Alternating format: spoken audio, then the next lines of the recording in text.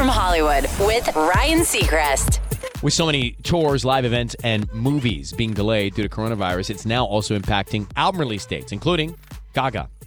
So she made the hard decision to hold back the music, which was originally slated to arrive April 10th. She says in a statement, "This is such a hectic and scary time for all of us. And while I believe art is one of the strongest things we have to provide joy and healing to each other, during times like this, it just doesn't feel right to me to release this album with all that's going on." Gaga also revealed she had a secret set planned for Coachella next month before it was postponed until October, and doesn't know yet if she'll be there in the fall. Her album, however, will most likely be out by then. That's direct from Hollywood.